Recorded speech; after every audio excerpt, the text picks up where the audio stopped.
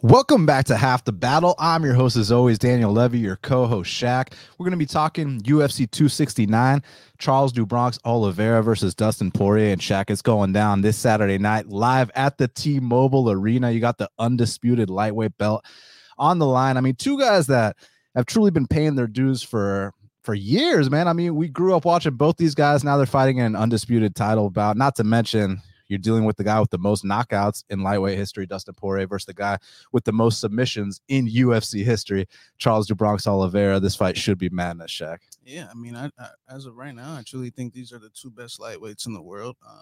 Charles Oliveira and Dustin. I mean, look at the roads they've had to get to this point. I mean, both guys have taken setbacks. I mean, Charles. I mean, we already know about his setbacks, and now it looks like he's finally putting things together. We know he's one of the most, if not the most dangerous guy in the world. Because I mean, now his stand up is getting better too, and we already know about his ground game. And then you got Dustin Poirier, a guy that rises to the occasion a lot. I mean, this guy is, look at his resume. I mean, it speaks for itself. And I'm super excited for this fight because I mean, lightweight still in my opinion is the best division in the UFC. And I just think like whoever wins this fight, I mean, look at all the great fights he has ahead of himself. You got Islam and Dariush about to fight. Then you got Justin Gaethje in the horizon. So I'm super excited to see who wins this. Got a rising contender named Fiziev out there too, man. I hope they get Fiziev Ferguson or something like that.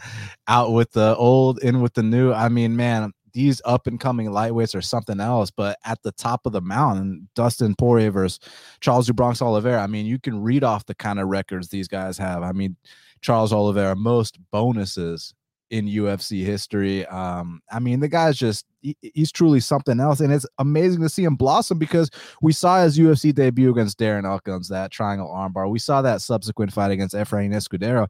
When I first saw this guy, I mean, he seemed like a future world champion. We've never came out here and criticized Charles Oliveira's stand-up. I've never criticized his jiu-jitsu. It's always been about the mental catching up with the physical.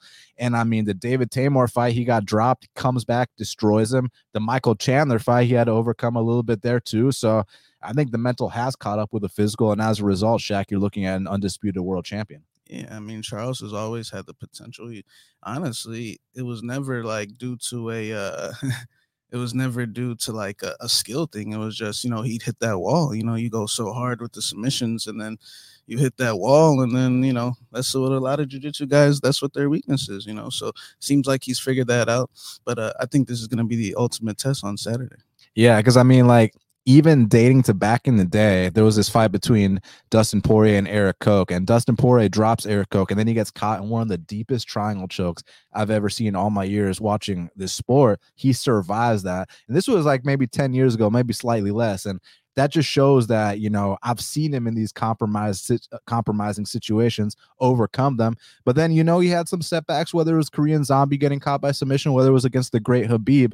But man, he made Khabib work. I watched it last night. Like, even though it was pure domination, I can't deny that. But like, he made Khabib work, and it showed that, like, a couple, maybe a year or two more of just working on this side of the game. And I think he's ready to re-challenge for an undisputed belt. That's exactly what's going to happen. So, I mean, both these guys, I see them being Hall of Famers, and this should just be pure violence. I could see them having a trilogy or something like that down the line.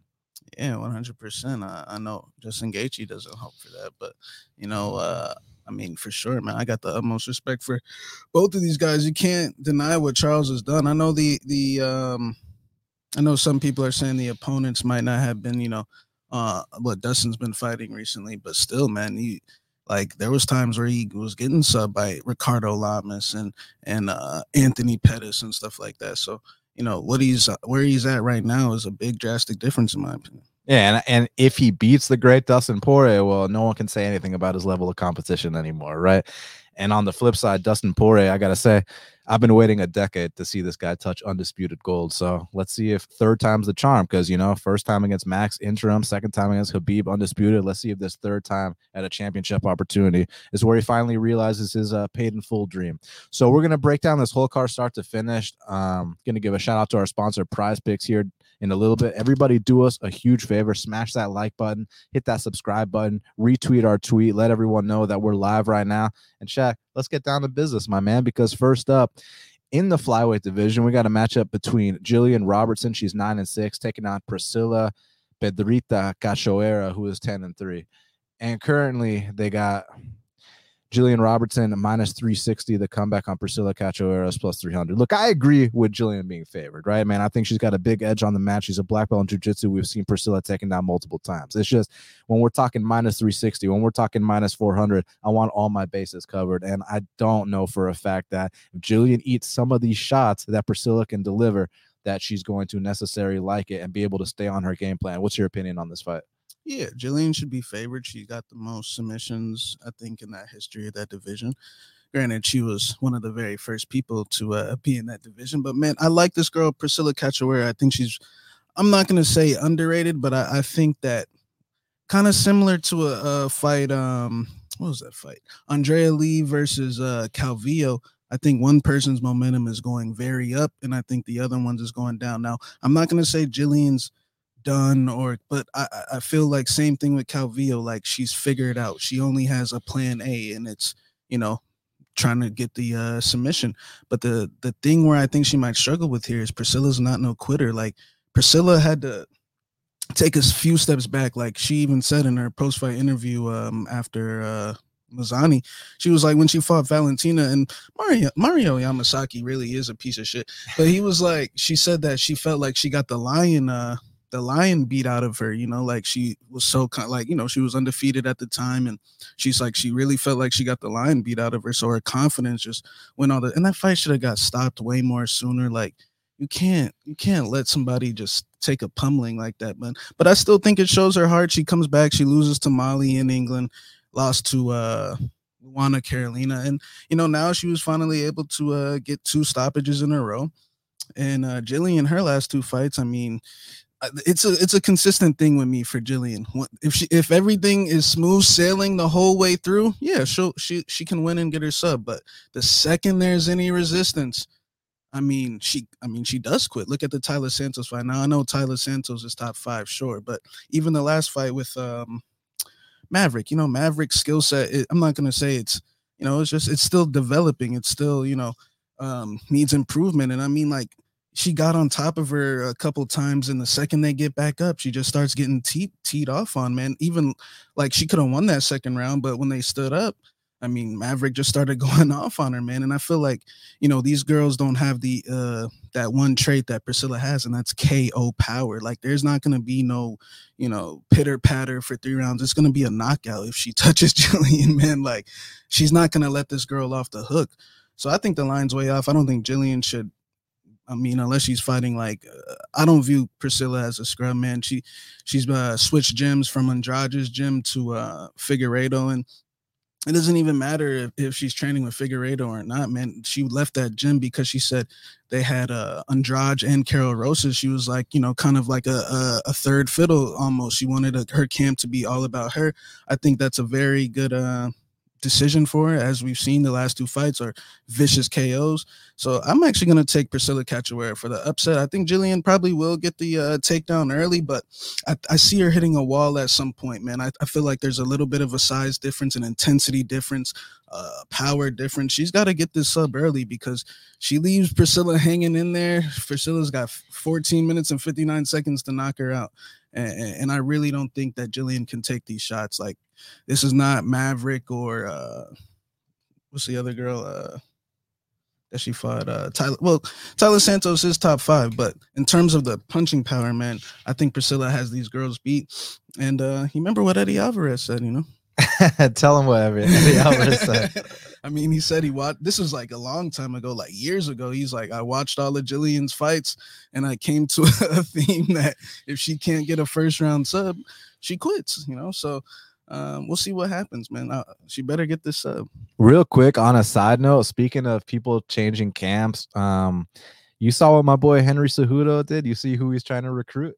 I mean, I know he's got Fig down there and John Jones. I don't know if he's still down there, I believe. So. Guess who the newest addition they're trying to get in there is? Who? Jiri. Oh man, that's if he gets on Neuroforce Fight ready, Jiri. if he gets on Neuroforce one, I mean, I already think he's gonna be the champ personally.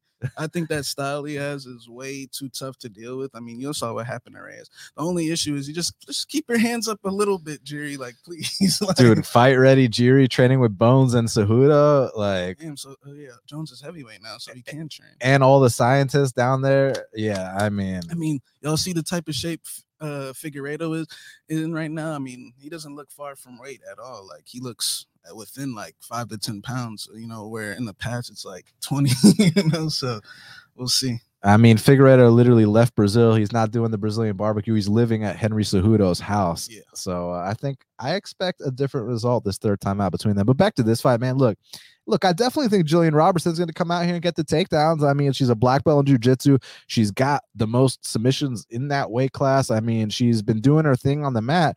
It's just the fundamental difference between the two is if you go back to Priscilla Cachoeira's UFC debut against Valentina fucking Shevchenko, I mean, look, yeah, it might have been a beatdown, but you know what I learned about Priscilla? She's willing to die in there.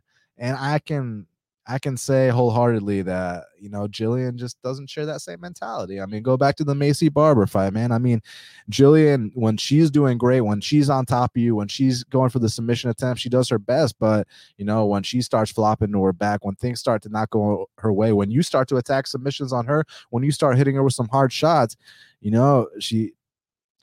for whatever reason, she doesn't like that. She doesn't respond well to that. So I see this being a situation where, Jillian's going to take her down, like I said, possibly submit her, possibly ground and pound TKO. But if that does not happen, they get back up and Priscilla starts landing some of her, she comes from that, from the Jessica Andrade school where they wing those big looping. That's all they do is bro. they wing looping shots, man. And also you think about her background. I don't need to really mention what it was, but let's just say that, like, she's been through some shit to where that's why you see in that Valentina fight that there's no quit in this girl whatsoever. So it really comes down to, can Jillian get her out of there early or consistently maintain that top control and not give her any moments? I lean Jillian. When we're talking minus 400, I want all my bases covered, right? And my bases are not covered in the toughness department. My bases are not covered in the striking defense. It's only covered on the mat. And that might be enough, right? So the pick is Jillian, but at the window, I think it's a dog or pass situation. So pick is Jillian, but if I were to bet, it'd be like a half unit shot on Priscilla.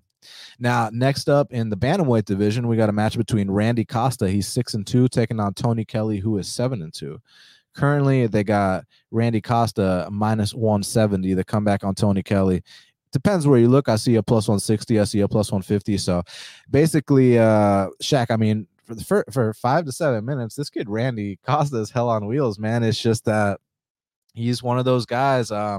He's got a bit of a little bit of that Warley Alves in him, man. I mean, like, he's going to go out there, and if you just watch all his wins, he literally destroys everybody in the first round. The 2 times he's been past the first round, he's been finished by Brandon Davis and most recently by Yanez. So it's really about Tony Kelly. I know he's a durable guy. I know he's tough. He's from Louisiana. He's been paying his dues for a while. I've seen him take some hard shots, never been finished. And also, to his credit, he's been 5 rounds before. And the reason I bring that up, it's not just, he went 5 rounds, therefore he's going to win. It's just that, like, anytime Randy Costa goes past the first round, and it's not because, again, look at the shape Randy Costa's in. It's not like he ain't out here running his miles. It's just more of a thing where Randy Costa, if he can't get you out of there, he starts to wonder, why is this not working? Like, why is this guy still here? I don't think he likes getting hit. I think Randy Costa loves winning. I think Randy Costa loves knocking people out. I just don't think Randy Costa actually likes the process of the actual fight itself. Whereas I think that's the fundamental difference between him and Tony Kelly. But the other fundamental difference is that Randy Costa is a lot more athletic, a lot faster, probably the more talented guy. It's just that talent and heart are 2 different things. And I think that Tony Kelly does have the heart in the spot. So he's going to have to go through what Brandon Davis and what Adrian went through. Like, get your ass beat for these first 7 minutes, but you stay in there. And Randy's not going to know what to do. He's going to fall apart. Listen, Adrian Yanez didn't knock him out. Like, to quote Cub Swanson back when he fought Charles DuBronx, I don't think I knocked him out. I think he quit. And then the Brandon Davis one, I know he was only 4-0. We were there in Atlanta, but like a no hooks rear naked choke. So it's just one of these things where it's like just stay alive for 7 minutes, Tony, and then you're a very live underdog to come out here and win this fight. I think he does have the grit. I think he does have the tenacity, and I think he takes over late and gets this upset. So give me Tony Kelly. Yeah, I mean, it's a tough fight. I mean, I agree with pretty much everything. I mean, the first round is going to be rough for Tony for sure. I mean, this punch kick rhythm that Randy Costa has is very hard to pick up and on. He's long. I mean, that jab is just when he hits that wall, man. I think he came into the UFC a little bit prematurely, 4-0, and he's having to fight, good guys very early in his career, like Yanez and I guess Brandon Davis, but Brandon's experienced. He's experienced, yeah.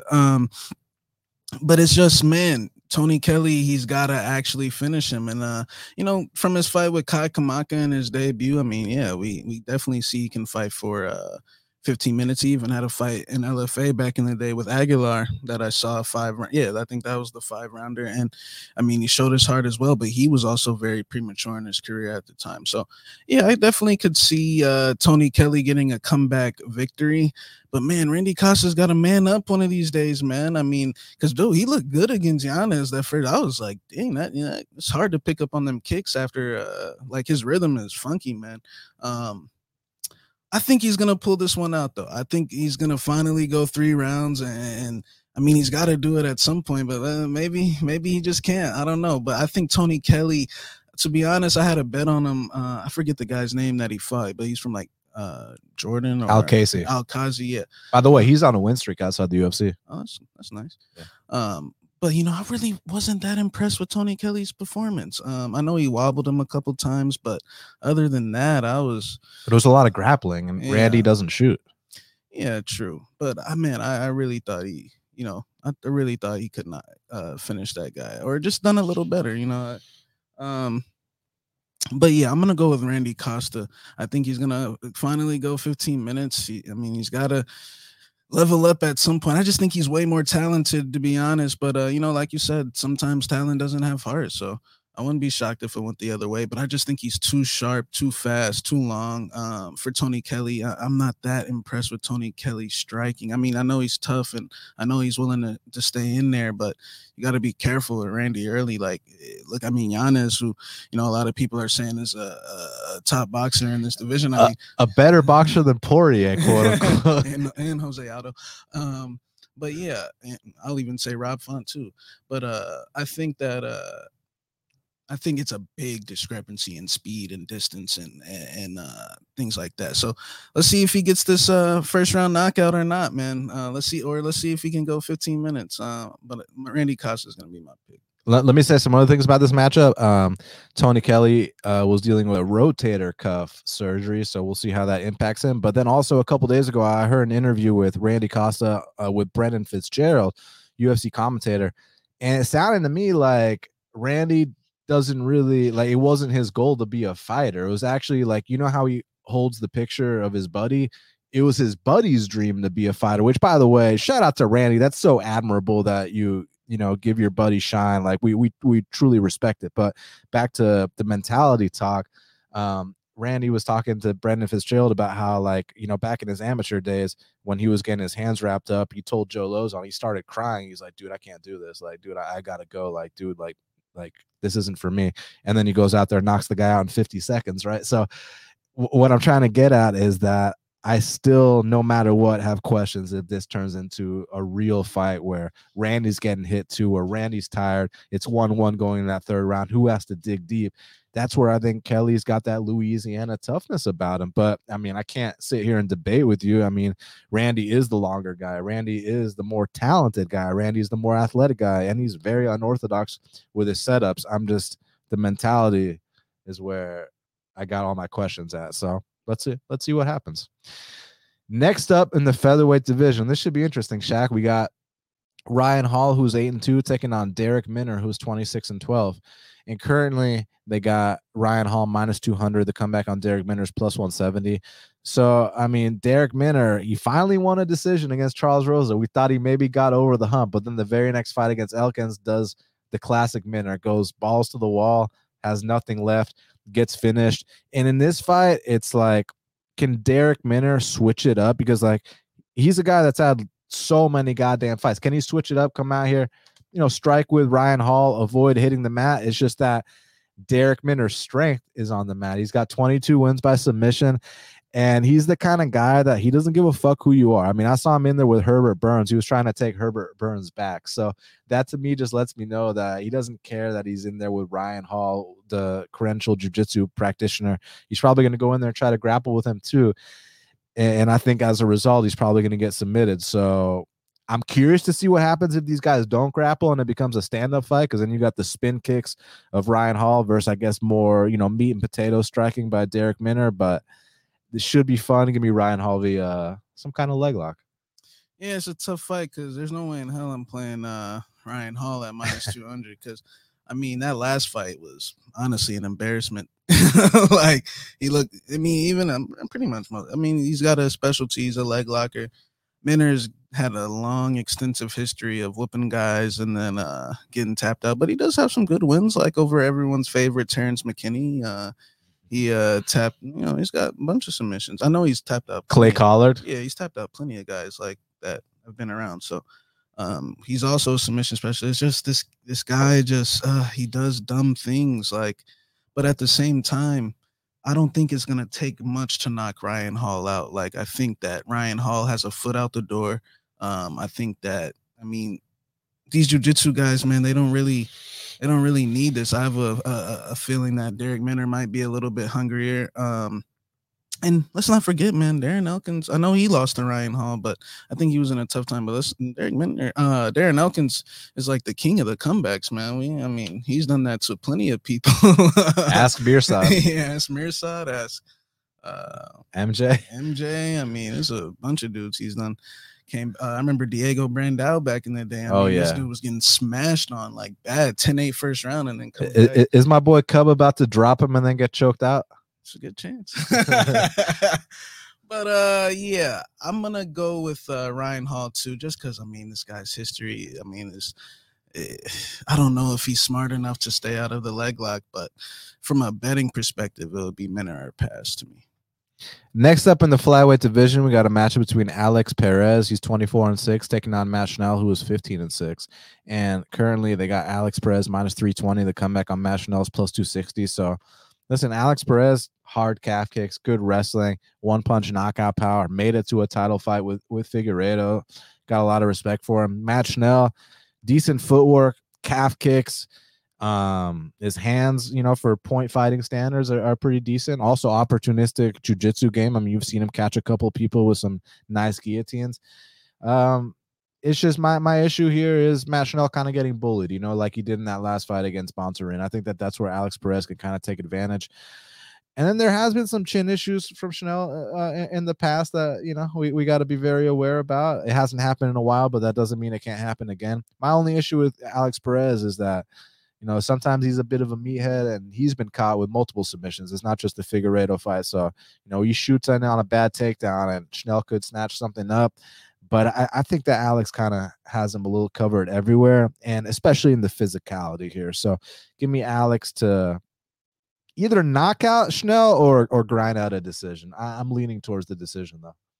Yeah, I like Alex Perez. Look, Schnell's talented, tough, also from Louisiana. It's just, man, I feel like every time, but look, the odds are, way in Perez's favor. Maybe this is a good time, but I just feel like every time he fights, like he's fighting a top 5 guy, you know what I'm saying? He just gets dominated. Like, even the last one, Bontorin missed weight, looked like shit, and I mean, he still went out there and dominated Schnell. And Alex Perez, I mean, yeah, I think he's top 5. I mean, he lost to Benavidez and Figueiredo. That's it, right? In the UFC. Yeah. So, I mean, yeah, in the UFC, I mean, he lost to 2 legends. Other than that, man, he's pretty much dominated everybody else. Beat Formiga. Beat Jose Torres back when Jose Yeah, it was Torres. undefeated. Like Yeah. absolutely put him in the ground too. So yeah, I'm gonna go with Alex Perez. I just think he's better everywhere, stronger, more physical. I think he can submit Schnell too. I mean, he's. I remember he put what's his name to sleep. Who did he put to sleep? Oh, Jordan Espinoza. Yeah, that was a vicious submission. I mean, Espinoza was snoring. Real Um, quick, you see Adam Antolin beat Alex Perez. What's a prayer choke? no idea. I'm gonna have to ask my It's probably professor what the his. hell that is. Adam Antolin beat Casey Kinney too, right? Yeah, that was the Yeah. controversial one, but he Yeah. still got the dub. Yeah. So, all right, both on Alex Perez there. So next up in the flyweight division, we got a matchup between Erin Blanchfield, she's 7-1, taking on Miranda Maverick, who is 9-3. And currently they got Miranda Maverick, depends where you look, minus 130. The comeback on Erin Blanchfield's plus 115. Shaq, I gotta be honest with you, man. I bet on Miranda Maverick both her last two fights against Jillian and against Macy. Thought she had decent performances in both. She's young, she's getting better every single time out. She's very strong. I mean, she's a farm girl, so she's got that natural strength. And she's a very cerebral individual. I think I forget exactly what she's studying for, like to become a doctor or some shit like that. But basically, she's a very intelligent individual. But I gotta tell you what, man, I was pretty damn impressed with Erin Blanchfield. Like, I get she was in there with Sarah Alpar. I understand that. But look how she treated Sarah Alpar. And then also the other thing I like about Blanchfield is that if you look at her regional people she's been fighting, I mean, she's beat Kay Hansen. She had a very closely contested fight with Tracy Cortez. Victoria Leonardo, who's in the UFC, head kick knockout. I mean, so we've seen head kick knockouts. We've seen Americana submissions. I mean, we've seen her go the full 3 rounds and land at a high clip. So, I mean, which of these two prospects do you think has the higher ceiling? Who do you think wins this fight? Yeah, I mean, I like Blanchfield. I saw her fight back in the day with Cortez. I mean, you can make a legitimate case for her winning that fight. It comes down to the first round, I believe, and then Maverick. Maverick solid, man, solid everywhere. Good kickboxing. I'm not gonna. I don't want to get too deep into because I did have a bet on Macy Barber, but like I say, man, like you can't be a follower and just listen to DC or and Bisping. I actually think Bisping's good. He just sucks at scoring fights, man. He just but like, dude, if you actually watch the Barber fight, man, it's not a robbery. Like the second round is what it comes down to, in my opinion. And yeah, she took her back at the end, but it's not 2006 and 7 where you get one takedown and you automatically win. Like, what about the other minutes? Like, if you actually watch, like Maverick did not land clean on Macy besides like a few times. Like all her punches were off the shoulders, arms. Like Macy was definitely a little bit hesitant, but in my opinion, I just don't think it was a robbery. I think it was a close fight. Could have went either way. If Maverick would have won, that would have been fine. But like I just don't see it as that type of robbery, man. Like you got to actually watch it. And Blanchfield, man, super talented. I think she has the higher ceiling between the two. But everybody's got to take a loss at some point in their career, and yeah, don't be a follower, man. I think that Maverick. I mean, as of right now, what I've seen, I have to lean with her just because she's fought um, Macy Barber and just slightly better opponents. It's not that much, not that much better, but I feel like she might have a slightly better kickboxing. Blanchfield, it's tough to say just because like this time there's going to be pushback. I think Sarah Alpar was, she got her Jake Paul money and she was pretty much set. So I think Maverick has slightly better kickboxing. Blanchfield is slightly better on the mat. This fight kind of just strikes me as like a close split decision, like another close fight where you're not 100% sure who won at the end. But I'm gonna go with Miranda Maverick. I just hope she's still not hung on this last fight, because if she is, then it's gonna be detrimental a little bit. But I could see Blanchfield winning, but I just think that Maverick throws a lot more on the feet against like something like Macy Barber is dangerous. You know what I'm saying? I don't think like besides Tracy, I don't think anybody else that Blanchfield has fought, is anything special, man. Definitely talented though, 100%. But I think there's gonna be real pushback this time. So I'm gonna lean Miranda Maverick to win a close decision. Yeah, I mean, look, I could see it going that way, but I'm on the opposite side here. And I like Miranda. Like I said, better her last two fights. The Barber fight all comes down to round two. I agree. Round one, Maverick. Round three, Barber. Round two, Barber won most of the round until the end where Maverick took her back. So it's like, what do you favor more? But, rewatching it, at the time I was so pissed, but rewatching it wasn't that big of a deal. And I don't give a fuck what the media members who have no idea what they're watching. Bro, they're scoring. People are scoring rounds for Rob Font in the media. So like, did he lose every round? I thought so. Rob Font got his ass beat. Got beat up, dude. Like, what round did he win? Like, or people were like saying it was 48-47 on two cards, but bro, if you don't think it was, I'm talking about Vieira versus Miesha Tate. I had it 50-45, maybe 49-46 at the worst. And if you don't think those judges can hear DC in them, man, you know how loud DC in them talk. Like they're casuals. They just, if something's close, they're just gonna side with DC. Oh, well, it's DC, he's right, but I think so what if the media scored it for Maverick, man? The media don't matter. The three judges watching are the ones that matter. Unfortunately, it's like Adelaide Byrd and Chris Lee, but so what? Chris Lee scored it for Maverick. So. I mean, you got to come out here and cap based off what these guys are going to see, not what based off some fat media member eating Cheetos. Thanks. But anyways, I'm going Aaron Blanchfield here. I mean, Shaq said he thinks it's going to be a close split decision type fight. So if that's the case, I mean, then I think I got value on the plus 135 I took on Aaron Blanchfield earlier this week. I think the striking can be even. I think that Blanchfield has a little more volume, whereas Miranda might have a little more pop. And then on the mat, I've seen Miranda taken down more than once. Now, granted, look, Miranda's a brown belt jiu-jitsu. Aaron Blanchfield's a black belt. My only concern is Blanchfield's a little bit on the smaller side, but man, there's something about her I like. I love the aggression. I love that she's willing to work for all 15 minutes. She's tough as nails. She fought like some respectable competition outside the UFC, so it's not like this is her first, real test. She's been tested before. So I like what I see, and at dog odds, I'm willing to roll the dice. So give me Aaron Blanchfield to win this decision. Now, next up in the middleweight division, we got a matchup between Andre Muniz, Sergio Pano. He's 21-4, taking on Eric, your boy Anders, who is 14-5. And currently they got Andre Muniz minus 140. The comeback on Eric Anders is plus 120. I do see a plus 125 as well. This should be a great fight, man. I mean, listen, Andre Muniz, we know exactly what he wants to do. He's got nasty jiu-jitsu, some of the best in the middleweight division. There's also, I love that blast double he hit on Jacare.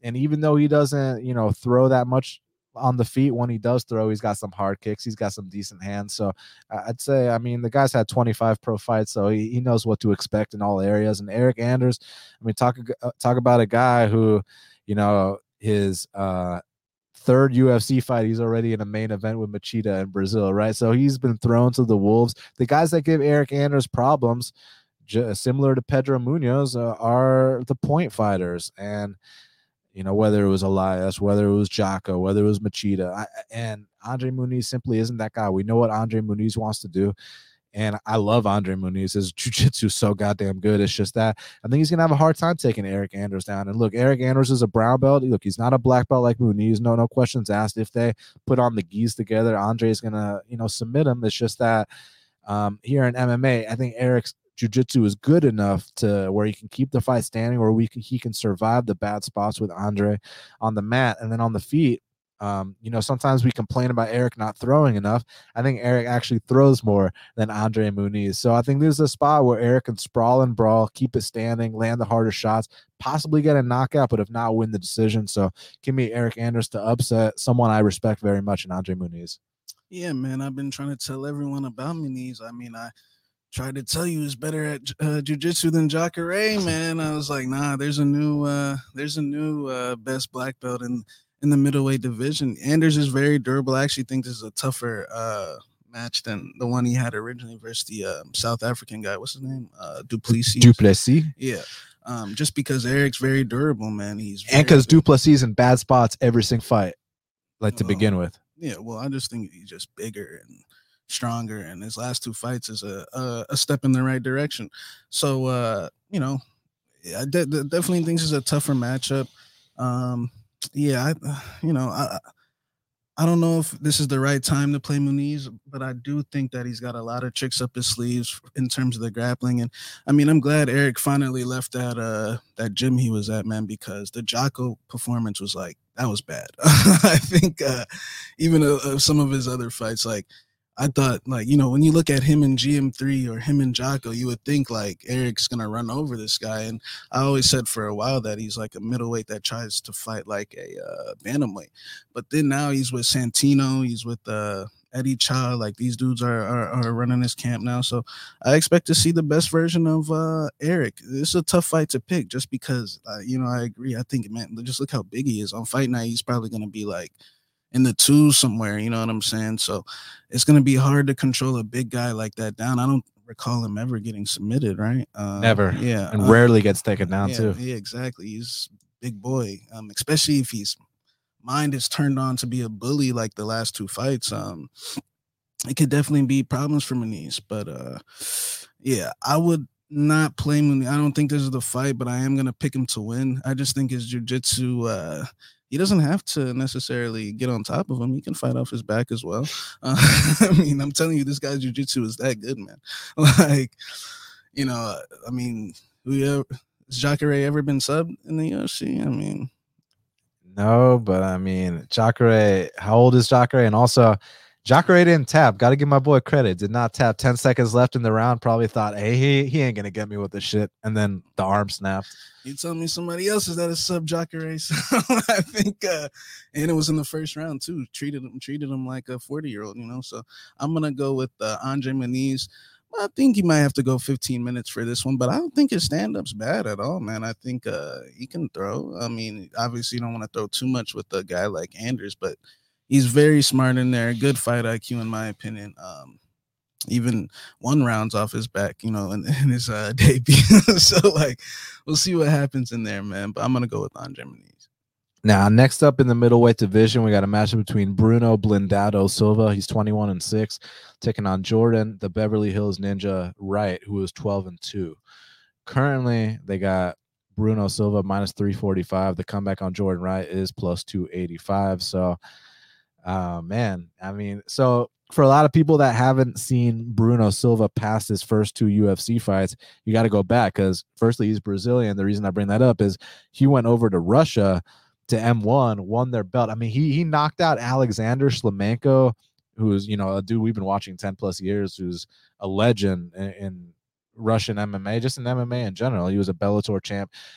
He was an M1 champ. Alexander Shlemenko has accomplished a lot. And then after that, knocks out Artem Frolov. And it was funny because there was a whole thing amongst hardcores where it was like there was Artem Lobov, who was 15-15, but then there was Artem Frolov, who was 11-0. And Artem Frolov was at a point where he wins a couple more fights. He's about to get signed to the UFC. And Bruno Silva derailed those plans in a way where we never heard from Artem Frolov ever since. Finally comes to the UFC, deals with some bullshit. Was supposed to fight Deron Winn. Man, I still wish that fight happened because you already know what would have happened there. But, man, deals with his first two opponents accordingly. Yeah, had to overcome Andrew Sanchez trying to put his head between his legs for a couple of minutes, but there was only one person landing punches in that fight, and only one person got knocked out standing in that fight. So anyways, he's been doing his thing. Now he's got the Beverly Hills Ninja. The Beverly Hills Ninja is going to come out with some hard shit in the early going. I mean, offensively speaking, I can't criticize him. The guy's got some great techniques. He's big for the weight class. He's explosive. He's a finisher. It's just, I know he can give it, but I don't think he can take it. And you have to be able to take it against Bruno Blindado. When he starts ripping to the body, when he starts going upstairs, when he starts mixing in those disgusting knees, bodies tend to hit the floor. And I think another body will hit the floor Saturday night. So give me Bruno Blindado Silva to knock out Jordan Wright. Yeah, Jordan Wright looked good his last fight. He put Pickett in the ground, I mean, rather easily, man. So I'm sure he's his most confident. But the fight before against Young Buck, he kind of just was very tense in that pocket. I mean, Joaquin ain't the tallest guy. Maybe the height was confusing him a little bit, but I didn't like what I saw in there. He looked very tense when they were exchanging punches, kind of plotty, slow a little bit.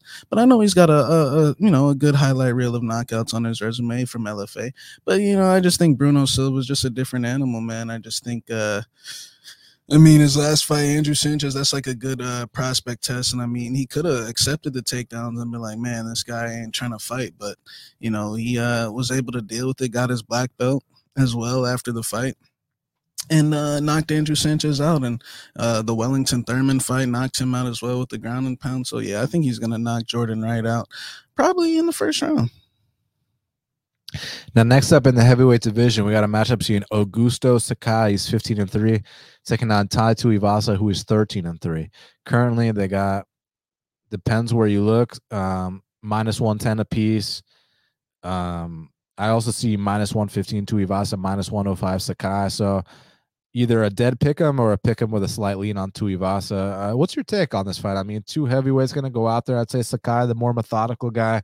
Tuivasa has that old school Mark Hunt style, big left hooks, big leg kicks, just always down the brawl. Should be a hell of a fight. How you see it going down?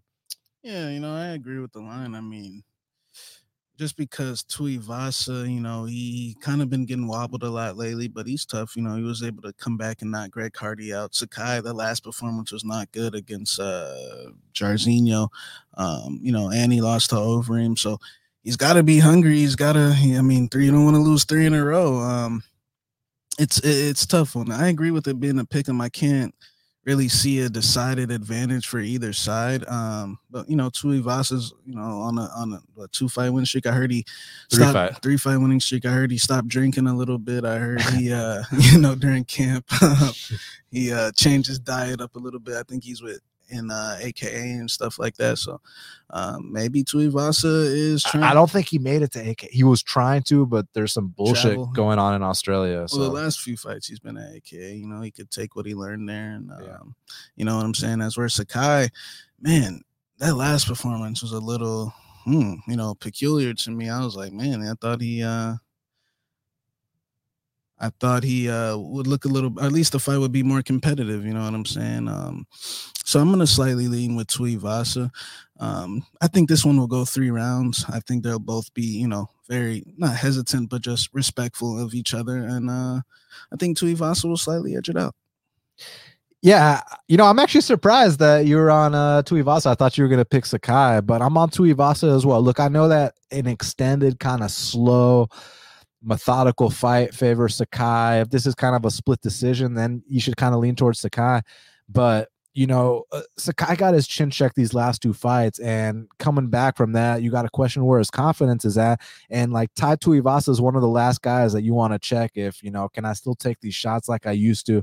Tuivasa can bang, and he's down to fight with anybody. So, an extended fight kind of favors Sakai, in my opinion, but I think there's a chance Tuivasa might get him out of there early. I wanted to see Sakai kind of get a pick-me-up fight, but at the same time, Tuivasa is ranked below him. So in a sense, that is what this is, but tough division, man. Give me Tuivasa. Not sure if it's going to be a knockout, but I think he can have some big moments in the fight that sway it towards his favor. So give me Tuivasa for the win as well. Now, next up in the bantamweight division, we got a matchup between Pedro Pedrinho Munoz. He's 19-6, the young Punisher. How old is my boy, the young Punisher? 35 years old is the young Punisher. Taking on the legend Dominick Cruz, who was 23-3. And currently they got, it depends where you look, but currently they got Pedro Munoz minus 115. The comeback on Dominick Cruz is plus 100. So there's finally a little bit of dog money on Cruz here. And I see this as a spot where, look, Pedro Munoz is tough as nails, man. Like, Pedro Munoz can knock people out with one punch. His calf kick game is disgusting. He's got the nastiest guillotine choke in all of the bantamweight division. He's got the resume to back it up. He finished Rob Font in the first round. He finished Cody Garbrandt in the first round. He's had, do you remember the kind of beatdown he gave Brett Johns, man? This dude, Pedro Munoz, and in all his fights that he loses, most of them tend to be pretty. Most of them tend to be pretty competitive. I know Jose Aldo put a clinic on him, but man, here's my issue with Pedro is that similar to Eric Anders, for whatever reason, he just does not do good against point fighters, man. I mean, the reason being is, you know, he gets hit 6 times per minute. And I just don't think you can get hit 6 times per minute and beat Dominick Cruz in a fight. Look, I know Dominick Cruz, you could make an argument that is towards the latter part of his career. I mean, he's already is he a 2-time or 3-time world champ? I mean, bottom line, I mean, this guy has got so many belts at his house. He invented that crazy footwork style that guys like TJ Dillashaw, guys like Corey Sandhagen all emulated. I mean, Dominick Cruz is a true pioneer. And I think that Dominick Cruz is still fighting competitively these days, man. The only questionable, you know, performance he had was the Garbrandt one. Aside from that, I thought he looked decent against Cejudo. He was just in there with triple goat. And then the last one against Casey Kenny, that was a great fight to go out there and get his confidence back. So the path to victory for Munoz here is, I mean, he's got to obviously chop down the legs of Dominick Cruz and get that movement start to slow down. Once he does that, go upstairs with something big. But this is in the larger octagon. It's at T-Mobile. It's not at the Apex. So there's going to be more room for Dominick Cruz to run and do his footwork. And I just see Pedro Munoz swinging at air in this fight and Dominick Cruz winning another one of his point fighting based decisions. So give me Dominick Cruz to upset Pedro Munoz here Saturday night. Yeah, he does not do good against point fighters. Let's not forget the John Dotson fight back in the day. Let's you know, the Assunção, Edgar, Frankie Edgar, like these guys ended up coming back on him and touching him up, man. And Dom already mentioned, I already know what he's gonna do. He's gonna try to chop my legs down just like everyone does. So I'm sure Dom's prepared for that style. And man, I feel like Pedro is a little bit on of a dip. I think he's also towards the end of his career. Like, look, if you Frankie Edgar's a legend, a future Hall of Famer, but like you can't be top 10 if you're. I mean, I don't want to disrespect Frankie, but that was a bad performance down the stretch in that fight. I mean, he let that lead go that was bad in my opinion. And let me say something real quick. Had that been a 3-round fight, the judges would have still gave it to Edgar if you look at the scorecards. And Dominick Cruz, man, is especially if you're a headhunter and you know you're trying to swing big punches at him. I mean, he dodges those like nothing. Even if you watch the Cejudo fight, I mean, Cejudo was struggling to hit him in the head with punches. I mean, it was a knee that ended up getting him. And he ended up getting stopped. Now I know he still thinks Keith Peterson was drunk and you know smoking Marlboros outside like that, but I agree, man. I think he's not gonna touch Dom not that much now.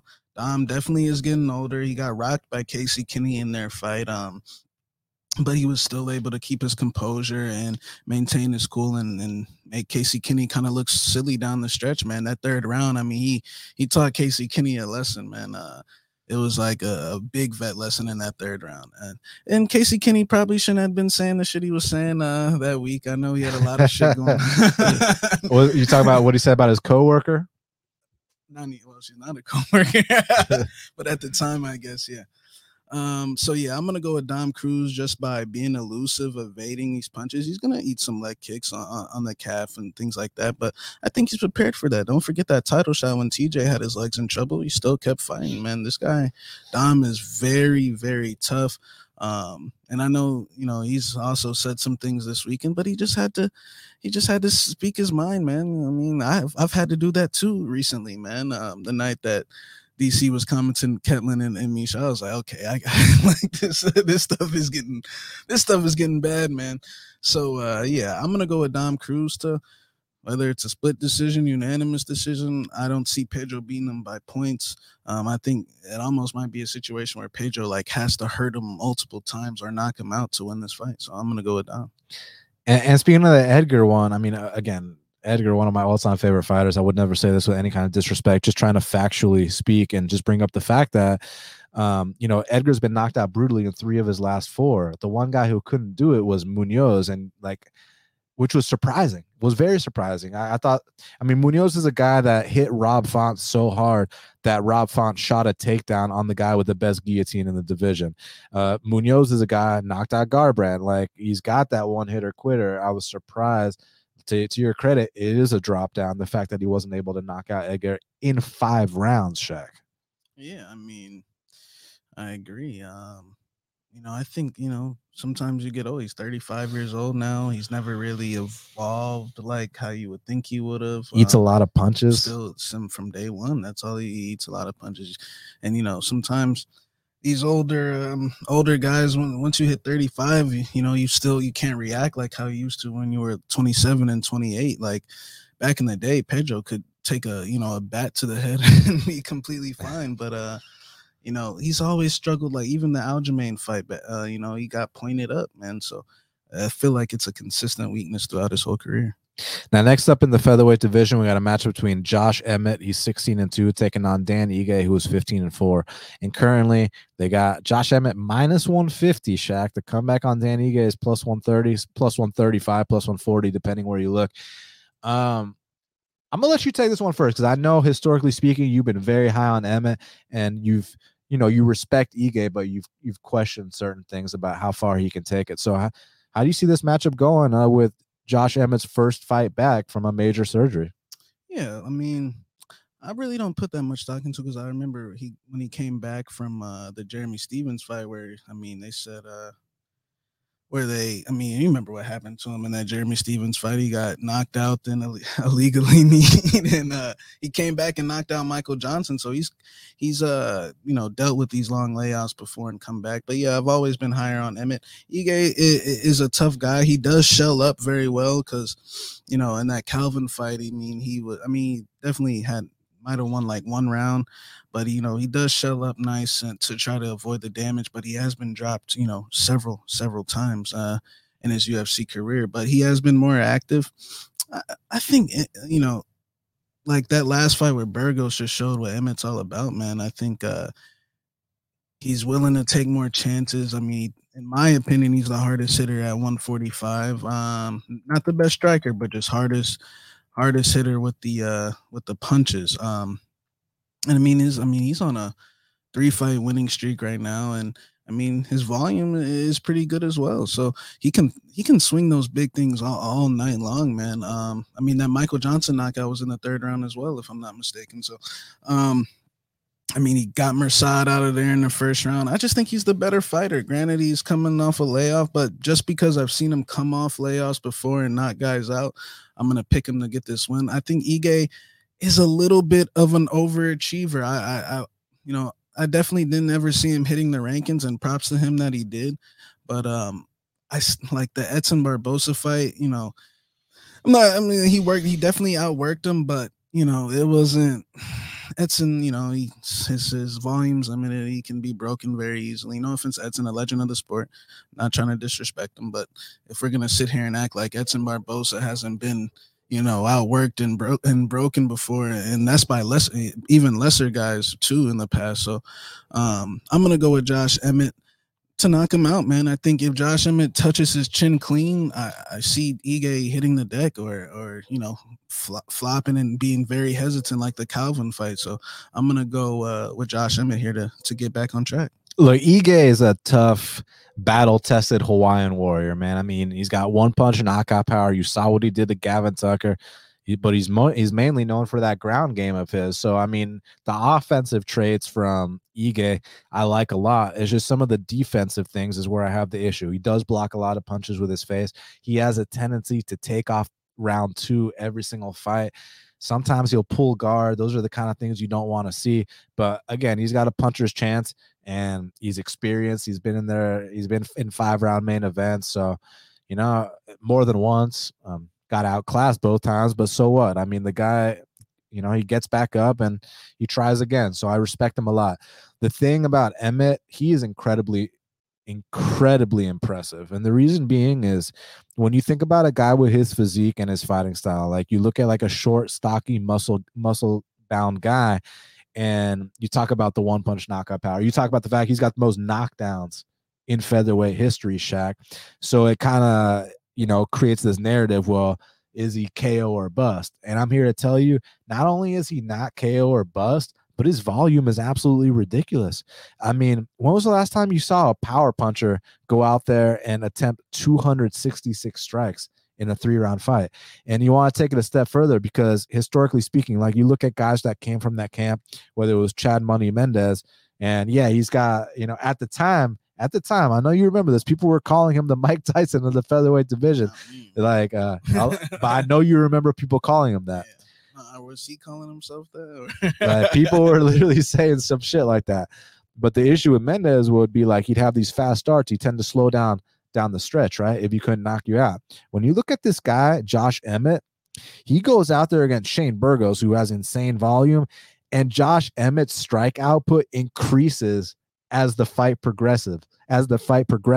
So he lands more in round 2 than he lands in round 1. He lands more in round 3 than he lands in round 2, and he gets the knockdowns in round 3. So this is a guy that's dangerous for all 15 minutes standing. And then to take it a step further, he's got this wrestling background too. So I think Josh Emmett's a bad matchup for Dan Ige.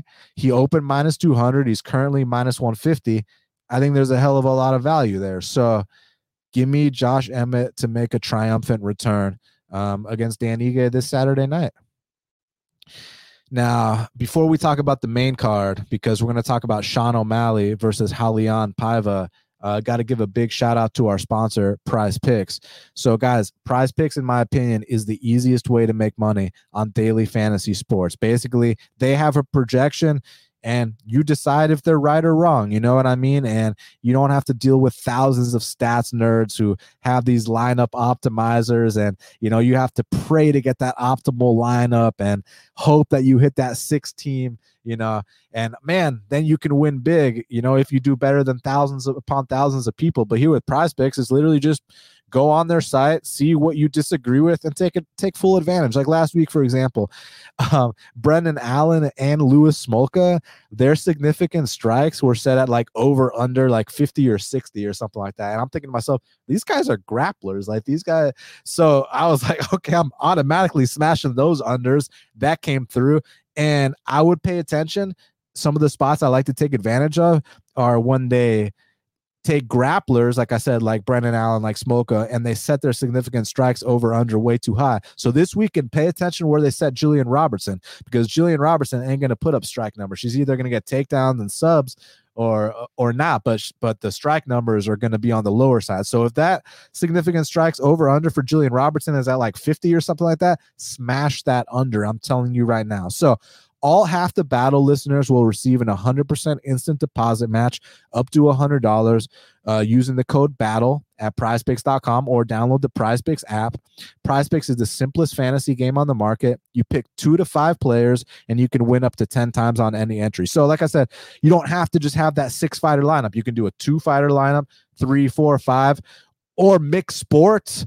They got no sharks, optimizers, mass multi-entry. It's literally just you versus the projection. And like I said, mixed sports entries. So take the under on Jillian Robertson, take the over on Dustin Poirier, and then take an under on NFL. You think Matt Ryan's going to fuck up this week? Take the under on him, Shout out to my boy Matty Ice. Prize Picks has a slick, easy-to-use mobile app, both on the App Store and Google Play. They got a 4.8 star rating in the App Store with fantastic reviews. So, guys, go to prizepicks.com, use the code BATTLE for an 100% deposit match up to $100, and give them a try today. I wholeheartedly stand by what I said, that Prize Picks is the easiest way to win money on daily fantasy sports. So take advantage of these projections that you disagree with and use the code BATTLE for that deposit match. Now, Shaq, kicking off the main card, we got Sugar Sean O'Malley. He's 14-1, taking on Raulian Paiva, who's 21-3. And currently, they got Sugar Sean minus 300. The comeback on Raulian is plus 250. So, I mean, listen, I respect the fact that Sugar Sean's taking a tough fight here, man. People don't think that Raulian's a tough fight, but me and you know he is. Ever since that debut against Kai Kara France, fantastic effort over there in New Zealand. He's had some really good results along the way. The Kyler Phillips fight, I mean, you saw the kind of adversity this guy's willing to overcome.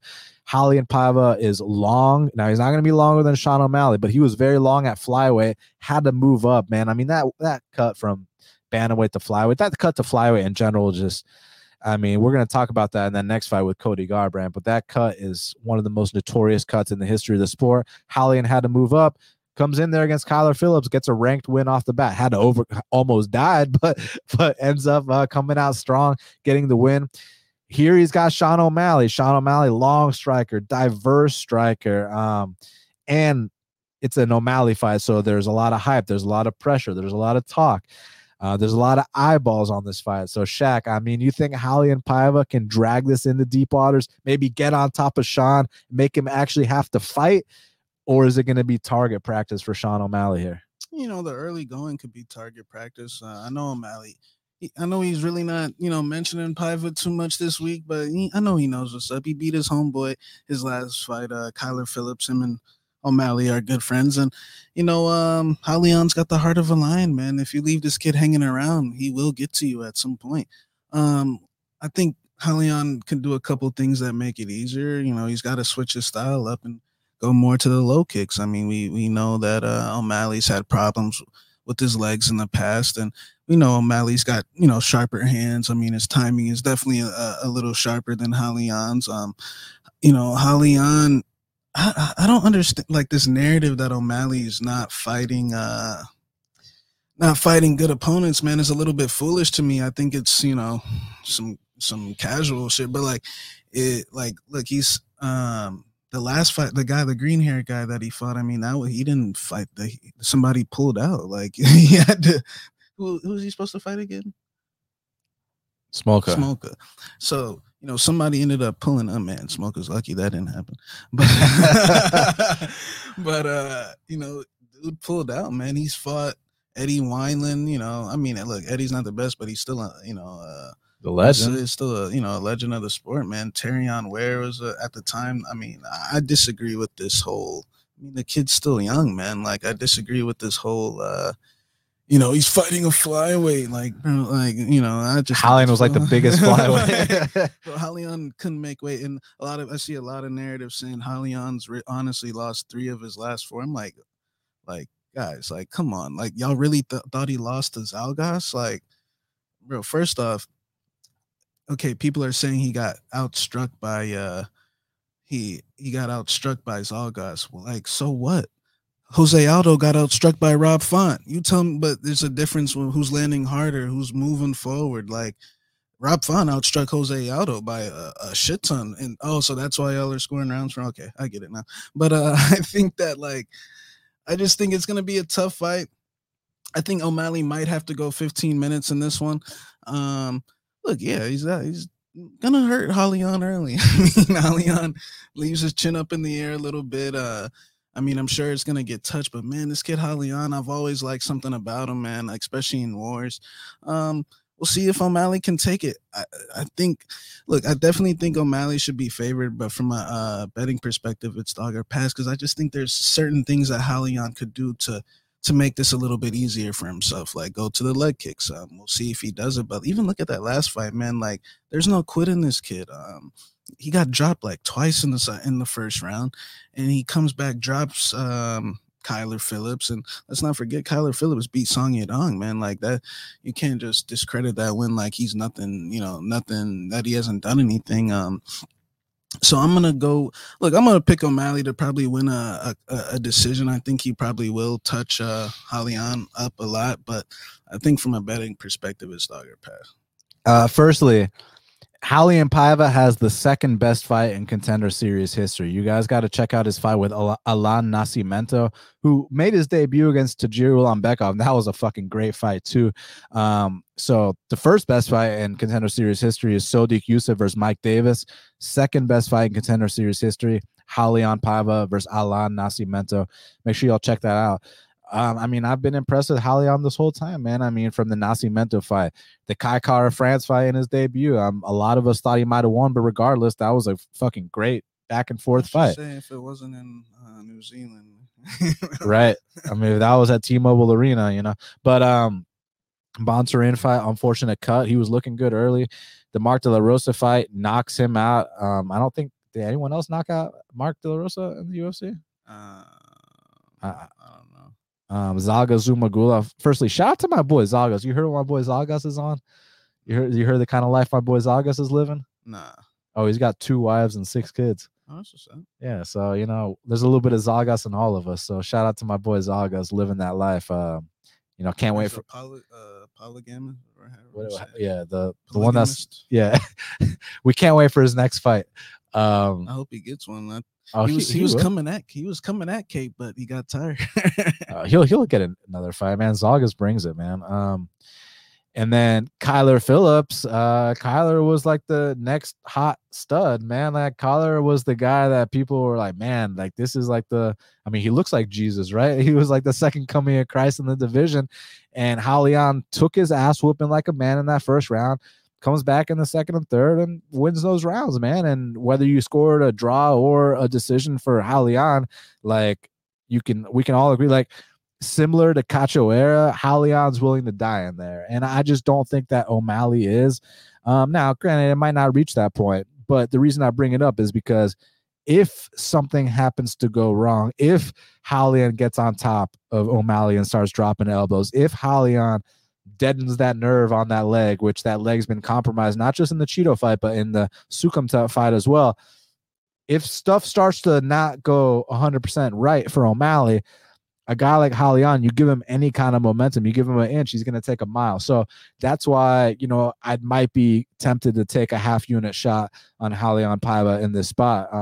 Shout out to my boy Shaq for betting him against Kyler Phillips. Like, you see a number like that on a guy like this who's going to fight for your money, and it could pay off. Sometimes it does, sometimes it doesn't. I mean, I got a similar line against Kai Kara-France. I thought I won that fight. You got a similar fight. You got a similar line against Kyler. You did win that fight. So now against O'Malley, look, I think O'Malley's going to light him up. That's the bottom line. O'Malley's going to be doing his thing, switching his stances, those long strikes, adding up the volume. Halion does have a bit of that tall man defense. It's just, like I said, when it's a dog fight, things get different. Once we get past this initial part and both guys are tired, that's where I'm worried for O'Malley, because I don't have any questions about O'Malley offensively. I got questions about O'Malley defensively and mentality wise. Like, I don't know what his mindset is when he goes through adversity, and I need to find that out, and that might be tested here. So give me O'Malley, but I do agree with you that it's dog or pass, and I might take a half unit shot, but give me O'Malley for the dub, though. Now, next up in the flyweight division, we got a match between Kai Kara-France, he's 22-9, welcoming the former bantamweight champion Cody Garbrandt, who's 12-4, to the flyweight division. And currently, they got Cody Garbrandt. Depends where you look.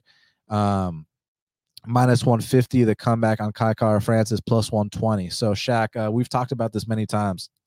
That drop to flyweight, one of the most notorious cuts in the history of the sport.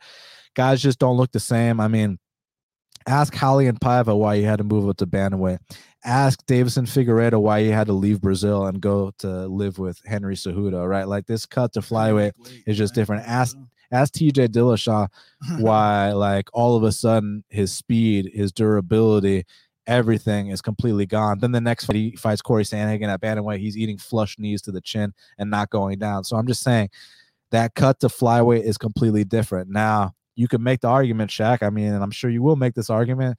Cody Garbrandt's fought the better guys, whether it's the Dominic Cruzes, whether it's the TJ Dillashaws, the Rob Fonts. He's been in there with better guys than Kai Kara-France. But, I mean, we got to address this weight class. How do you think this guy performs at flyweight, where there are no breaks, where it's constant action, it's a different kind of speed, and there were already durability questions for Garbrandt. Losing those extra 10 pounds, that's going to take a little padding away from his chin. So how do you see this one going down?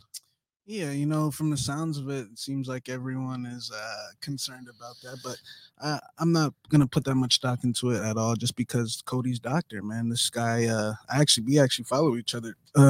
His name is Matteo Capo. He's from Italy. Marvin's doctor, Giga, Dariush, like all these dudes.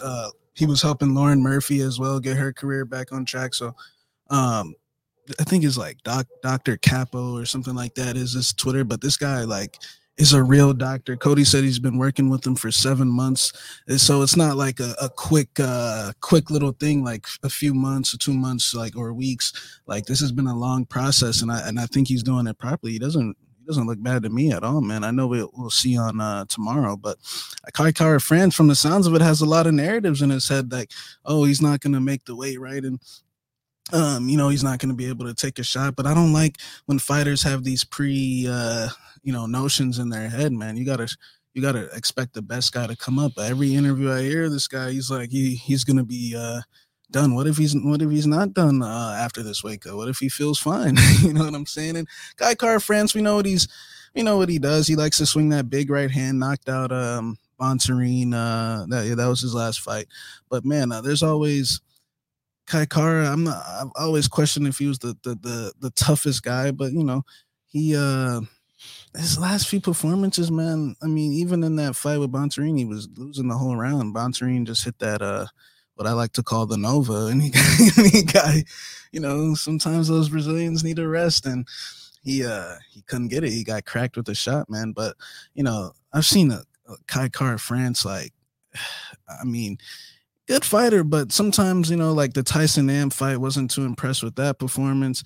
The Halion fight, he was able to get the win. He showed some heart there, I guess.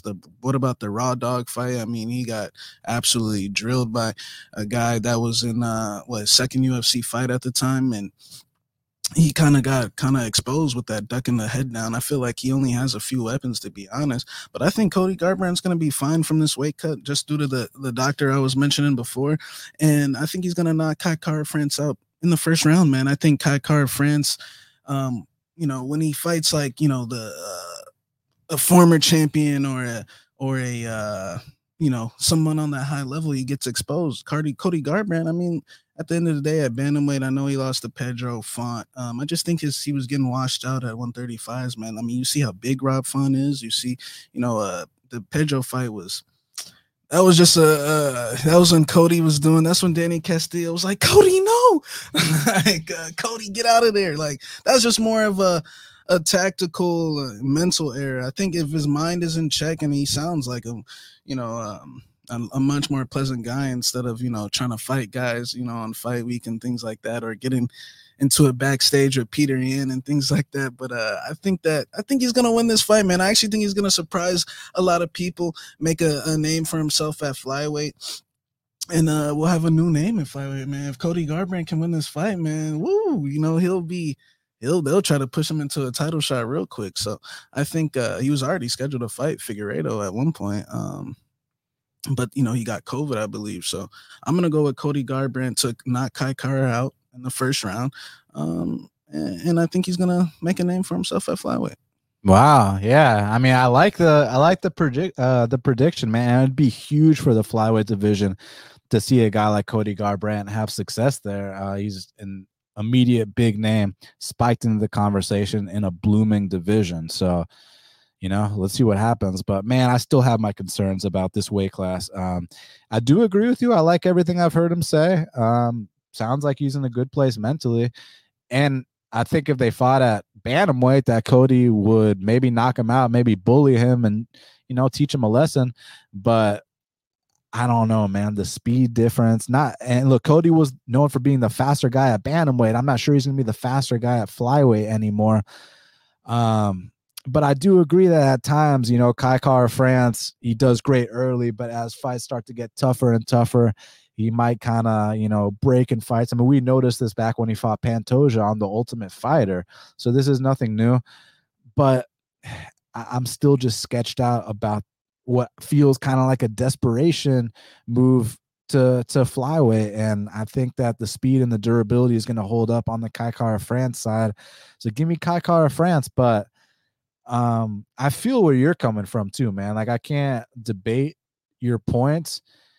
I just, based off the history of guys dropping a flyweight, it's sketch a lot of the time, man. And even world champions like TJ Dillashaw, and he was in there with Cejudo. I mean, we can't deny that, right? Like, there's a difference between Cejudo and Kai Kara France, but Kai's still a fast guy. Kai still has a lot of output, trains at a great camp, has the one-hitter quitter. So I see this being a competitive fight. So I'm going to go Kai Kara France for the upset here. Now, next up in the welterweight division, we got a matchup between Jeff Neal, he's 13-4, taking on Santiago, the Argentine dagger, Ponzinibbio, who is 28-4. And currently, they got Santiago, depends where you look, but minus 130. The comeback on Jeff Neal is plus 110. So both these guys almost died, man. I mean, Jeff Neal had sepsis. He had heart failure. Santiago, had a staph infection that spread badly, and it was thought that both these guys would never fight again. They came back. They both looked terrible their first fights back. I mean, Santiago and Li Jingliang did not look like the same guy. Jeff's last two fights does not look like the same guy, but but Santiago started to get his footing back when he fought Miguel Baeza. The first round was kind of questionable, but that second and third, I think we started to see him start to, shake off the rust a little bit, man. Finally started to look like the Santiago Ponzinibbio that we know and love. That jab that makes people think it's an eye poke, just Gunny, you can't eye poke a chin, my man. That straight right, that face plants dudes, the calf kicks, his takedown defense. Santiago Ponzinibbio is one of the best welterweights on planet Earth. And Jeff Neal, incredibly fast, southpaw, nasty high kicks, good straight punches. I love watching Jeff Neal fight. It just seems that Jeff Neal has not recovered from, the unfortunate thing he went through, man. I mean, the Wonder Boy fight, I get that it's Wonder Boy, but I thought Jeff Neal might be able to match him in the speed department. The next fight against Neil Magny, I've seen tons of guys run through Neil Magny, whether it's Pons, whether it's Larkin, whether it's RDA. Jeff Neal had a decent first round, but there was a big drop off. I don't see the same speed, I just don't see the same guy that I used to. Maybe that changes here. Maybe he needed those to get those two fights behind him. And then there's the outside the cage shit, him getting a DUI, whatever. I mean, I don't really care much about that. I mean, I hope he's okay. Thank God he didn't get hurt. He didn't hurt anybody. So, whatever. Maybe we don't know the full details. So I don't put much stock into that. But I think that Santiago Ponzinibbio right now, his last fight, he showed that he's back, and I'm not convinced Jeff Neal is. So give me Santiago Ponzinibbio to win a war of attrition here once again. Yeah, from the sounds of it, the whole Jeff Neal outside the cage is an exaggeration.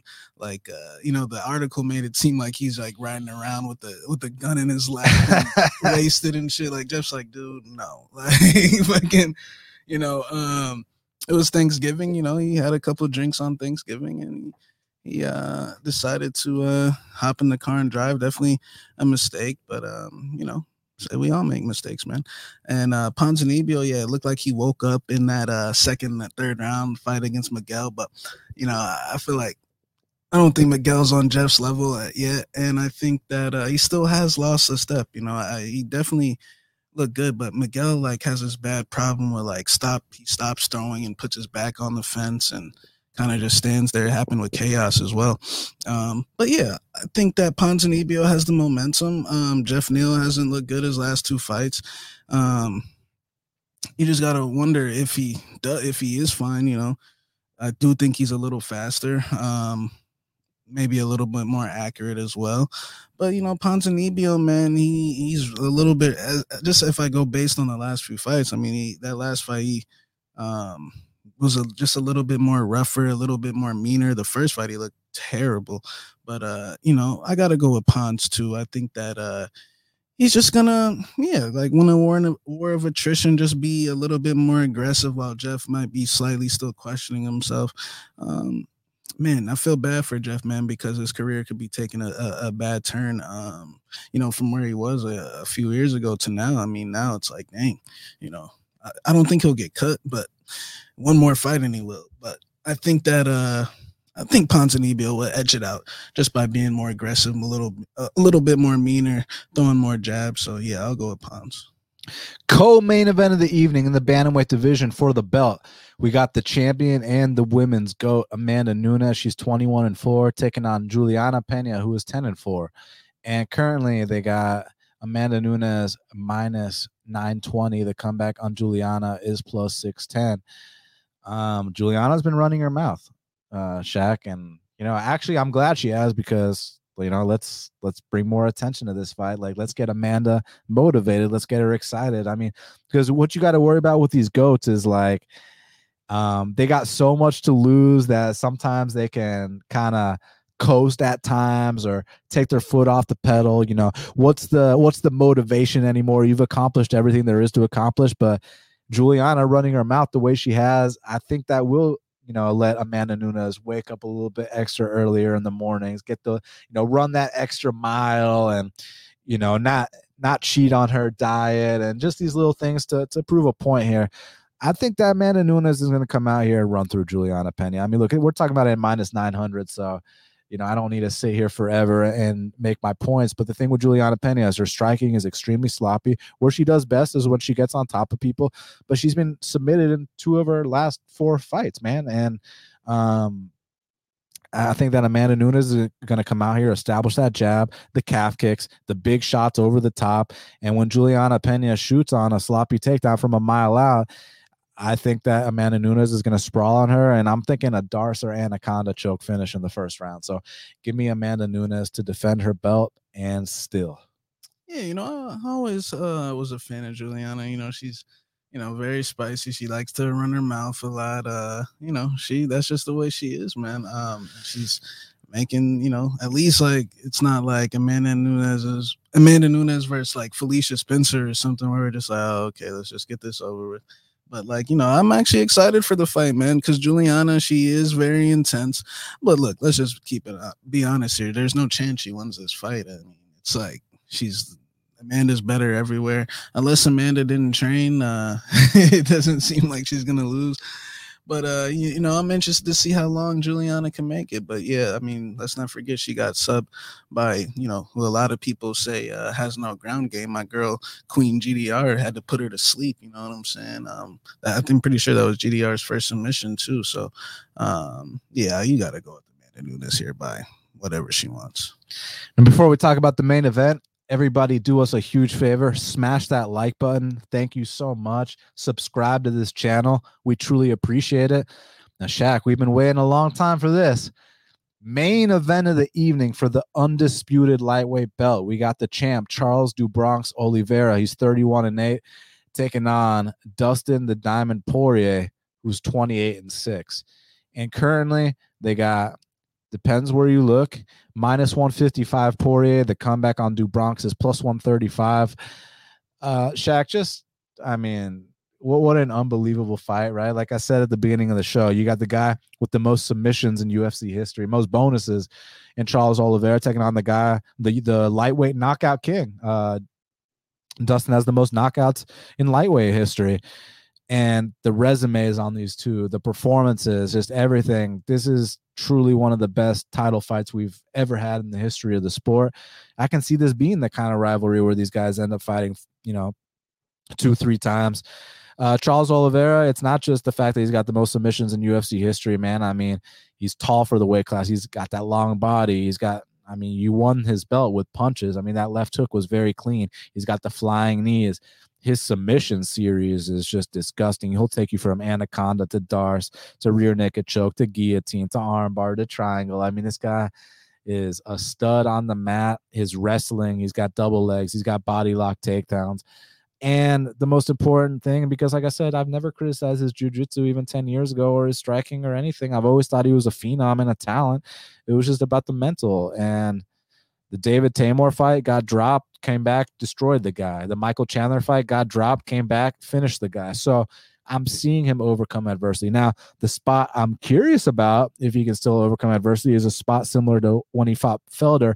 Can he run Dustin Poirier through the submission series, end up on his back with Dustin on top of him and not break? That's what I'm questioning, because we know he can overcome knockdowns. We've seen that in those 2 fights I mentioned, but can he run you through the series and not break if you survive it? And I've seen Dustin survive some very deep submission attempts. And also on the feet, I love how Dustin switches his stances. I mean, he's got knockout power in both hands. And when I talk about him switching stances, I mean, when he's orthodox, he can use his left hand as a jab. When he's southpaw, he can use his right hand as a jab. I mean, this guy can fire from both directions. Don't sleep on his kicks either, man. That fight against Max Holloway, I loved how he was going upstairs and then mixing down with the calf kicks. The calf kicks against Conor McGregor were a huge weapon. And his durability at 55s is just so much better than it was at 45s, man. I mean, I was worried after the Hooker fight, in that second Conor fight, like if he ate those shots from Hooker, how is he going to eat these shots from Conor? He ate the shots from Conor, no problem. And then when it was his turn to land on Conor, Conor went to sleep. So it's pretty amazing. And let's just date back to the beginning of Dustin's UFC career. So it was originally supposed to be Jose Aldo versus Josh Grisby for the UFC featherweight title. Josh Grisby was a guy that was undefeated in the WEC, 4-0 with 4 finishes, including against guys like Mark Hominick. Josh Grisby was thought of to be the guy to give Jose Aldo his toughest test. This was UFC 125, the night Frankie Edgar fought Gray Maynard. So Jose Aldo pulls out the fight. Then they call this random new kid, Dustin Poirier, to come fight Josh Grisby. Dustin Poirier beat up Josh Grisby so bad to a point where we never heard from Josh Grisby ever again. And it takes matters further. Josh Grisby ends up getting in all this kind of trouble. I mean, I think he fought a few times after that. No, he lost all his fights after that. Like he never won a fight again is what I'm saying. Dustin messed this guy up, and that's when I first saw Dustin. I was like, oh my God, like this guy might be a problem down the line. Ends up, seeing what a big fight is like, the big fight environment like in that first McGregor fight. Didn't go his way, had some ups, had some downs, finally goes up to 55s, looks amazing initially, had the setback to Michael Johnson. And then after that, my God, the run he's been on. I mean, beating Justin Gaethje, beating Max Holloway, Eddie Alvarez, Anthony Pettis. And it's like, it's not just those names on his resume. It's certain things that are happening in those fights. With Justin Gaethje, not only did he have to overcome the leg kicks, but you saw the kind of output he threw against Gaethje. I mean, he threw over 300 strikes. And then the big question against Holloway, the UFC output king, is like, can you match his output? Dustin goes out there. Let me read the exact numbers. Just so everyone understands what I'm talking about here. So in the Gaethje fight, Dustin Poirier goes out there against Justin Gaethje, and he throws 350 strikes. Okay. So then the question is, well, can he match that output of a guy like Max Holloway? He goes in there against Max Holloway. He throws 381 strikes, right? So it's not just the UFC KO king, because when you think of KO kings, you think, oh, KO, if you can't get the KO, then what? This guy can throw for all 5 rounds at a very high clip. He's also got an opportunistic submission game of his own. I know Laylee's getting this reputation for jumping guillotine, but I know you remember those times that he hit those Darce chokes back in the day, man. So Dustin's the complete package, but so is Charles Oliveira, man. I mean, Charles Oliveira, like I said, most submissions in UFC history, and he's finally overcoming adversity. When we first saw him fight Darren Elkins and Efrain, I was like, oh my God, who is this guy? Who's this young phenom? So to see them meet all these years later for the belt is truly incredible. But what I really think is going to happen is that Dustin Poirier is going to hurt Charles Oliveira standing, and he's not going to make the meathead mistake that a Michael Chandler made. He's not going to make the unseasoned green errors that a guy like David Tamor made. When Dustin Poirier has you hurt, he's got the famous patented Dustin Poirier blitz, which I think is the best finishing, sequence in all of MMA. I mean, anytime Dustin Poirier has you hurt, I mean, the punches and bunches, and the way he's defensively responsible in those blitzes, man, his head movement's gotten so much better. So give me Dustin Poirier to come out here and do something we've been waiting for him to do for 10 plus years, touch that undisputed gold and new Dustin Poirier. Yeah, I mean, this is a great fight. I agree with most of everything. Charles Oliveira, I mean, this dude's very dangerous, man. I mean, you mess up on the ground with this guy, it could be over like that. I mean, that's how good he is on the submission game, and his stand-up's getting better. And I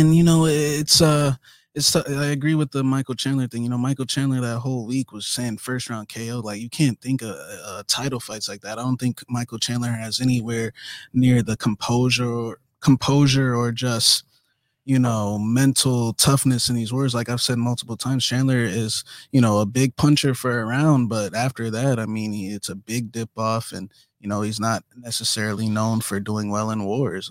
I mean, that's just the honest truth about it. So I think that Dustin Poirier has you hurt like that. I know, like I said, Charles Oliveira is one of maybe be the most dangerous in terms of overall game, but in terms of finishing instinct, man, I don't think there's anybody better than Dustin Poirier. Once we sense, that you're hurt, it's about to be a 30 punch combo coming your way. So, it's going to be a tough fight, man. Look, I understand why people took the Charles at dog money. I mean, you get a great fighter at +1. I mean, I don't get the champ at +150. Yeah, hey, I don't blame you. But Man, it's just Dustin Poirier is like one of these guys where like, dude, he rises to the occasion. Like, I know people are gonna sit here and be like, oh, Conor McGregor's not the same, but do you know the type of bright lights that is, the stage that is? Like, this is gonna be on a big stage too. And I feel like Dustin might not matter, but I feel like Dustin Poirier does better when the lights are brighter, man. I feel like let's not forget he stopped Max Holloway's 13 fight winning streak. And I know the counters are gonna be like, but he's a featherweight and all this stuff like that. I mean, You saw what Max did to Charles? Yeah, like it was that featherweight, but trust me, Max Holloway could beat some lightweights, man. Like, I mean, he's throwing like 500 punches a fight. Like, you know how tired you're gonna be after that. I just think Dustin Poirier is a rise to the occasion type of guy. Look, 100% he could get subbed. I mean, there's no denying that this guy Charles Oliveira subbed a lot of guys, but I feel like his coaching staff has been progressively talking a lot and saying Dustin's scared of this and Dustin's scared of that, and I don't think they have the maturity on this level yet, man. I think when those lights are bright, if things aren't going good, then the corner starts panicking, and like Michael Chandler, like that's just like you said, a meathead a meathead error, man. Like Chandler had Gaethje hurt too in the first round, and then what happened after that? Look, Chandler's a good fighter. I don't want to rag on him too much, but he's a great fighter, just not a UFC champ. Yeah, it's just not a UFC champion level fighter, but great fighter. But I just think Dustin Poirier has a lot more composure, and I think that if we touch Charles Oliveira and get him hurt, that we're not going to give up a lead like that. We're not going to let momentum swing like that. I mean, just look at I know people are going to say Hooker's not on the left, but look, Dan Hooker gave it his all in those first two. I mean, he tried to knock Dustin out. He gave it his all, and it didn't work out, and he ended up getting his career changed. Like, that's the type of ass whoopings Dustin can hand out. Had him in the Dagestani handcuff as well, and pounded his face. I mean, did you see the UFC destined after that? Like how Hooker's face looked, man. I mean, it was bad. But yeah, man, I respect Charles Oliveira. It could definitely go his way. I mean, but I just think Dustin's worked too hard, man. I know Charles has too, but like it's just I just think it's destiny, man. I think he's not. I just don't see him losing this fight, man. I think he performs better on the brighter stage.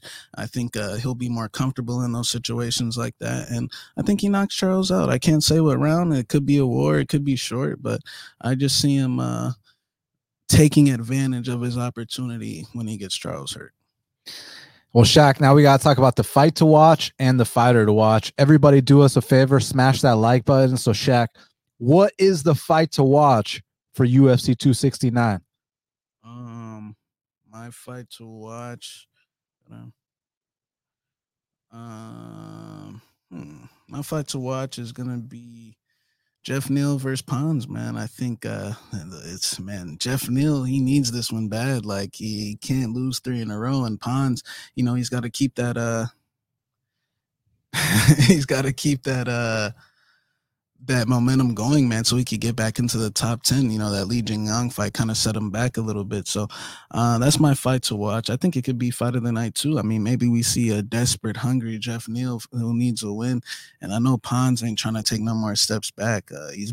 Pons has been calling out a lot of people on his Instagram. He's been talking to Bilal a lot. He's been talking to who else was he talking shit to? But I know he was talking shit to Bilal, saying that he's not really top 10 and stuff like that, and saying that he would knock him out. But Bilal has got he's fighting Wonder Boys, so he's like not even worried about that. But that's my fight to watch. My fight to watch is Kai Kara-France versus Cody Garbrandt. I mean, firstly, every Cody Garbrandt fight is super exciting. And Kai Kara-France comes to bang. These are two dance partners that are going to go in there and they're going to stand and trade. Maybe a little wrestling on the Garbrandt side, but I see them standing and trading most likely until one man falls or a 3-round exciting fight. It's going to answer a lot of questions. I mean, how does this weight cut to 125 go for a guy like Cody Garbrandt? I mean, he comes out here and wins this fight. All of a sudden, he's in the mix and he's injecting some extra life to the blossoming flyweight division, which has been getting better by the day. Thank God for Cejudo, Davis, and Figueiredo and Moreno for saving the flyweight division. Because you remember with that other champ, they were trying to get rid of the weight class. So thank God for these guys. Oh, the guy that was trying to fight Ray Borg. Yeah, the guy that's getting knocked out in Japan these days. So Cody Garbrandt comes in here. He wins this fight. All of a sudden, he's in the mix. Kai Kara France wins this fight. That's the biggest win of his career. It's going to be a guaranteed big fight for him next. So this is a huge fight in the flyweight division. And for that reason, it's my fight to watch. Well, Shaq, who is your fighter to watch for UFC 269? My fighter to watch is gonna be Dominic Cruz, man. I feel like every time this guy competes, it's like a it's like a special occasion, like Jose Aldo, or I feel like this guy's gonna be in the Hall of Fame for sure. But like, man, every time he wins, it just seems like a special moment to me. He's got a tough fight with Pedro Munoz, and one thing I like about Dom, man, he might be a little bit of a dick, but he speaks his mind, and to be honest, man, it's the truth. Like, I remember when he sat down with TJ Dillashaw and, kind of broke him mentally. Like, that's the type of guy he is. He can just read you by looking at you and just start telling you things about yourself, man. So Dominic Cruz is one of my favorite bantamweights, one of my favorite fighters, period, of all time. So he's my fighter to watch. Yeah, my fighter to watch is Josh Emmett, man. I mean, look, he had so much momentum. Then he had the unfortunate injury. And if he comes out here and beats a guy like Dan Ige impressively, he'll be on a 4-fight win streak. And also, I mean, he could add to his record for most knockdowns in featherweight history. And not to mention, like, let me pull up the rankings real quick, because a guy like Emmett wins here, and all of a sudden, because currently he's number 7. He's literally right behind Giga Chikadze, Arnold Allen, Calvin Kattar, Korean Zombie, Yair, Ortega, Holloway, Volk. So literally every single fight that he gets from here on out, if he beats Dan Ige, is going to be a huge fight with title implications. I mean, you never know. He could even slide in there and fight for a title, because Max Holloway's been fucking around a little bit, talking about how, he doesn't even need a fight for the belt. He's got 5 belts at home. Like, I'm on the short list to fight Conor McGregor. Like, Max seems like he doesn't even give a shit about fighting Volk. So if that's really the case and they can't get something done, I could see Josh Emmett slide in there and fight Volk real quick. I don't be surprised, man, because Giga and Calvin are about to throw down in January, and I hear Volk is trying to make a quick turnaround. So don't be surprised if Emmett gets a big win and slides into the title conversation. So for that reason, Emmett is my fighter to watch. Well, Shaq, we did it. It's going down this Saturday night live at the T-Mobile Arena. UFC 269, Charles do Bronx Oliveira versus Dustin the Diamond Poirier for the undisputed lightweight belt. They can follow you at MMA Genius 05. Follow me at Best Fight Picks. Subscribe to Half the Battle on iTunes, SoundCloud, YouTube, Stitcher, Spotify, all the places where we are available. We truly appreciate everybody's support. Thank you so much. Smash the like button, hit the subscribe button. We'll be back next week for the last card of the year. And then after that, we'll be doing our year-end show with, our KO of the year, fighter of the year, submission of the year, jobber of the year. It's going to be a tight race between Aljo and Woodley on that one, and upset of the year. So many other things to talk about. So yeah, 2 more big shows coming up. Look forward to it. Make sure y'all hit up our sponsor Prize Picks and use the code BATTLE for an 100% deposit match up to $100. That's with code BATTLE at Prize Picks. So guys, thank you all very, very much. We truly appreciate it. And until the next time, let's cash these bets.